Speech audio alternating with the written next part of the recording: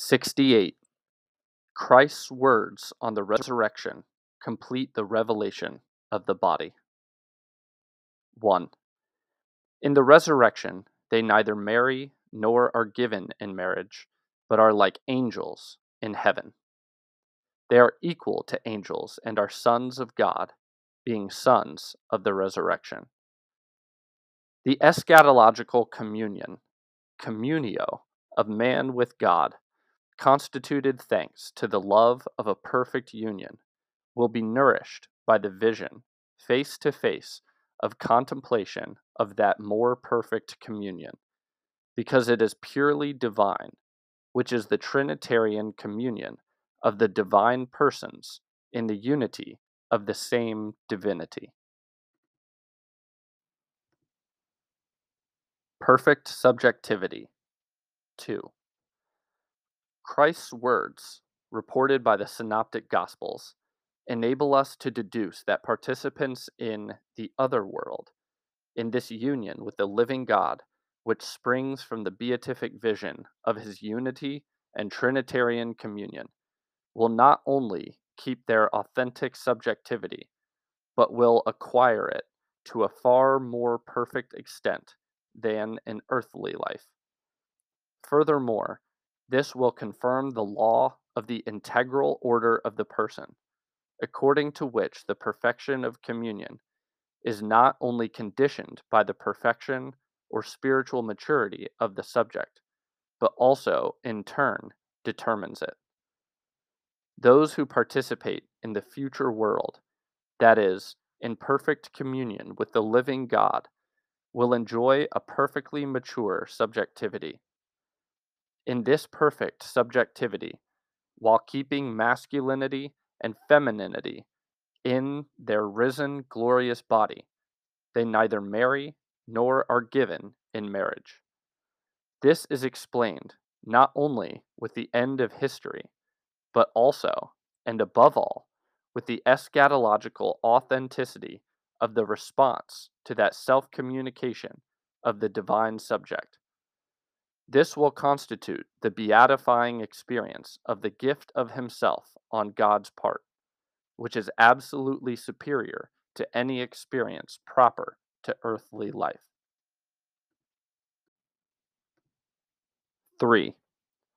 The reciprocal gift of oneself to God, a gift in which man will concentrate and express all the energies of his own personal and at the same time psychosomatic subjectivity, will be the response to God's gift of himself to man.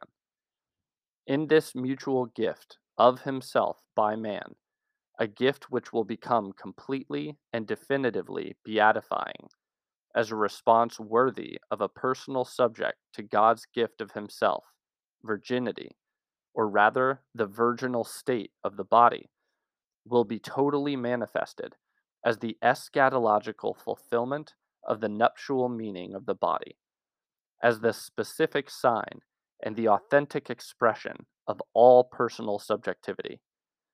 In this way, therefore, that eschatological situation in which they neither marry nor are given in marriage has its solid foundation in the future state of the personal subject. This will happen when, as a result of the vision of God face to face, there will be born in him a love of such depth and power of concentration on God himself as to completely absorb his whole psychosomatic subjectivity. Union of communion. 4. This concentration of knowledge, vision, and love on God himself, a concentration that cannot be other than full participation in the interior life of God, that is, in the very Trinitarian reality, will be at the same time the discovery, in God, of the whole world of relations, constitutive of his perennial order, cosmos. This concentration will be above all man's rediscovery of himself, not only in the depth of his own person, but also in that union which is proper to the world of persons in their psychosomatic constitution. This is certainly a union of communion. The concentration of knowledge and love on God Himself in the Trinitarian communion of persons can find a beatifying response in those who become participants in the other world only through realizing mutual communion adapted to created persons. For this reason, we profess faith in the communion of saints, communio sanctorum, and we profess it in organic connection with faith in the resurrection of the dead. Christ's words, which affirm that in the other world they neither marry nor are given in marriage, are at the basis of these contents of our faith. At the same time, they require an adequate interpretation in its light. We must think of the reality of the other world in the categories of the rediscovery of a new, perfect subjectivity of everyone, and at the same time of the rediscovery of a new, perfect intersubjectivity of all. In this way, this reality signifies the real and definitive fulfillment of human subjectivity, and on this basis, the definitive fulfillment of the nuptial meaning of the body.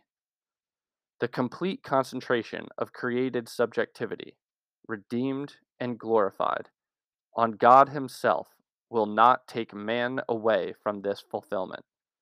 In fact, on the contrary, it will introduce him into it and consolidate him in it. One can say, finally, that in this way, eschatological reality will become the source of the perfect realization of the Trinitarian order in the created world of persons. Revelation of the body. 5. The words with which Christ referred to the future resurrection, words confirmed in a singular way by His own resurrection, complete what in the present reflections we are accustomed to call the revelation of the body. This revelation penetrates, in a way, into the heart of the reality which we are experiencing. This reality is above all man, his body, the body of historical man. At the same time, this revelation enables us to go beyond the sphere of this experience in two directions. In the first place, in the direction of that beginning which Christ referred to in his conversation with the Pharisees regarding the indissolubility of marriage. In the second place, in the direction of the other world, to which the Master drew the attention of his listeners in the presence of the Sadducees, who say that there is no resurrection. These two extensions of the sphere of the experience of the body, if we may say so, are not completely beyond the reach of our obviously theological understanding of the body. What the human body is in the sphere of man's historical experience is not completely cut off from those two dimensions of his existence, which are revealed through Christ's words. Spiritual and physical. 6. It is clear that here it is a question not so much of the body in abstract, but of man, who is at once spiritual and physical, continuing in the two directions indicated by Christ's words, and linking up again with the experience of the body in the dimension of our earthly existence, therefore in the historical dimension, we can make a certain theological reconstruction. This is a reconstruction of what might have been the experience of the body on the basis of man's revealed beginning, and also of what it will be in the dimension of the other world. The possibility of this reconstruction which extends our experience of man body, indicates, at least indirectly, the consistency of man's theological image in these three dimensions, which together contribute to the constitution of the theology of the body.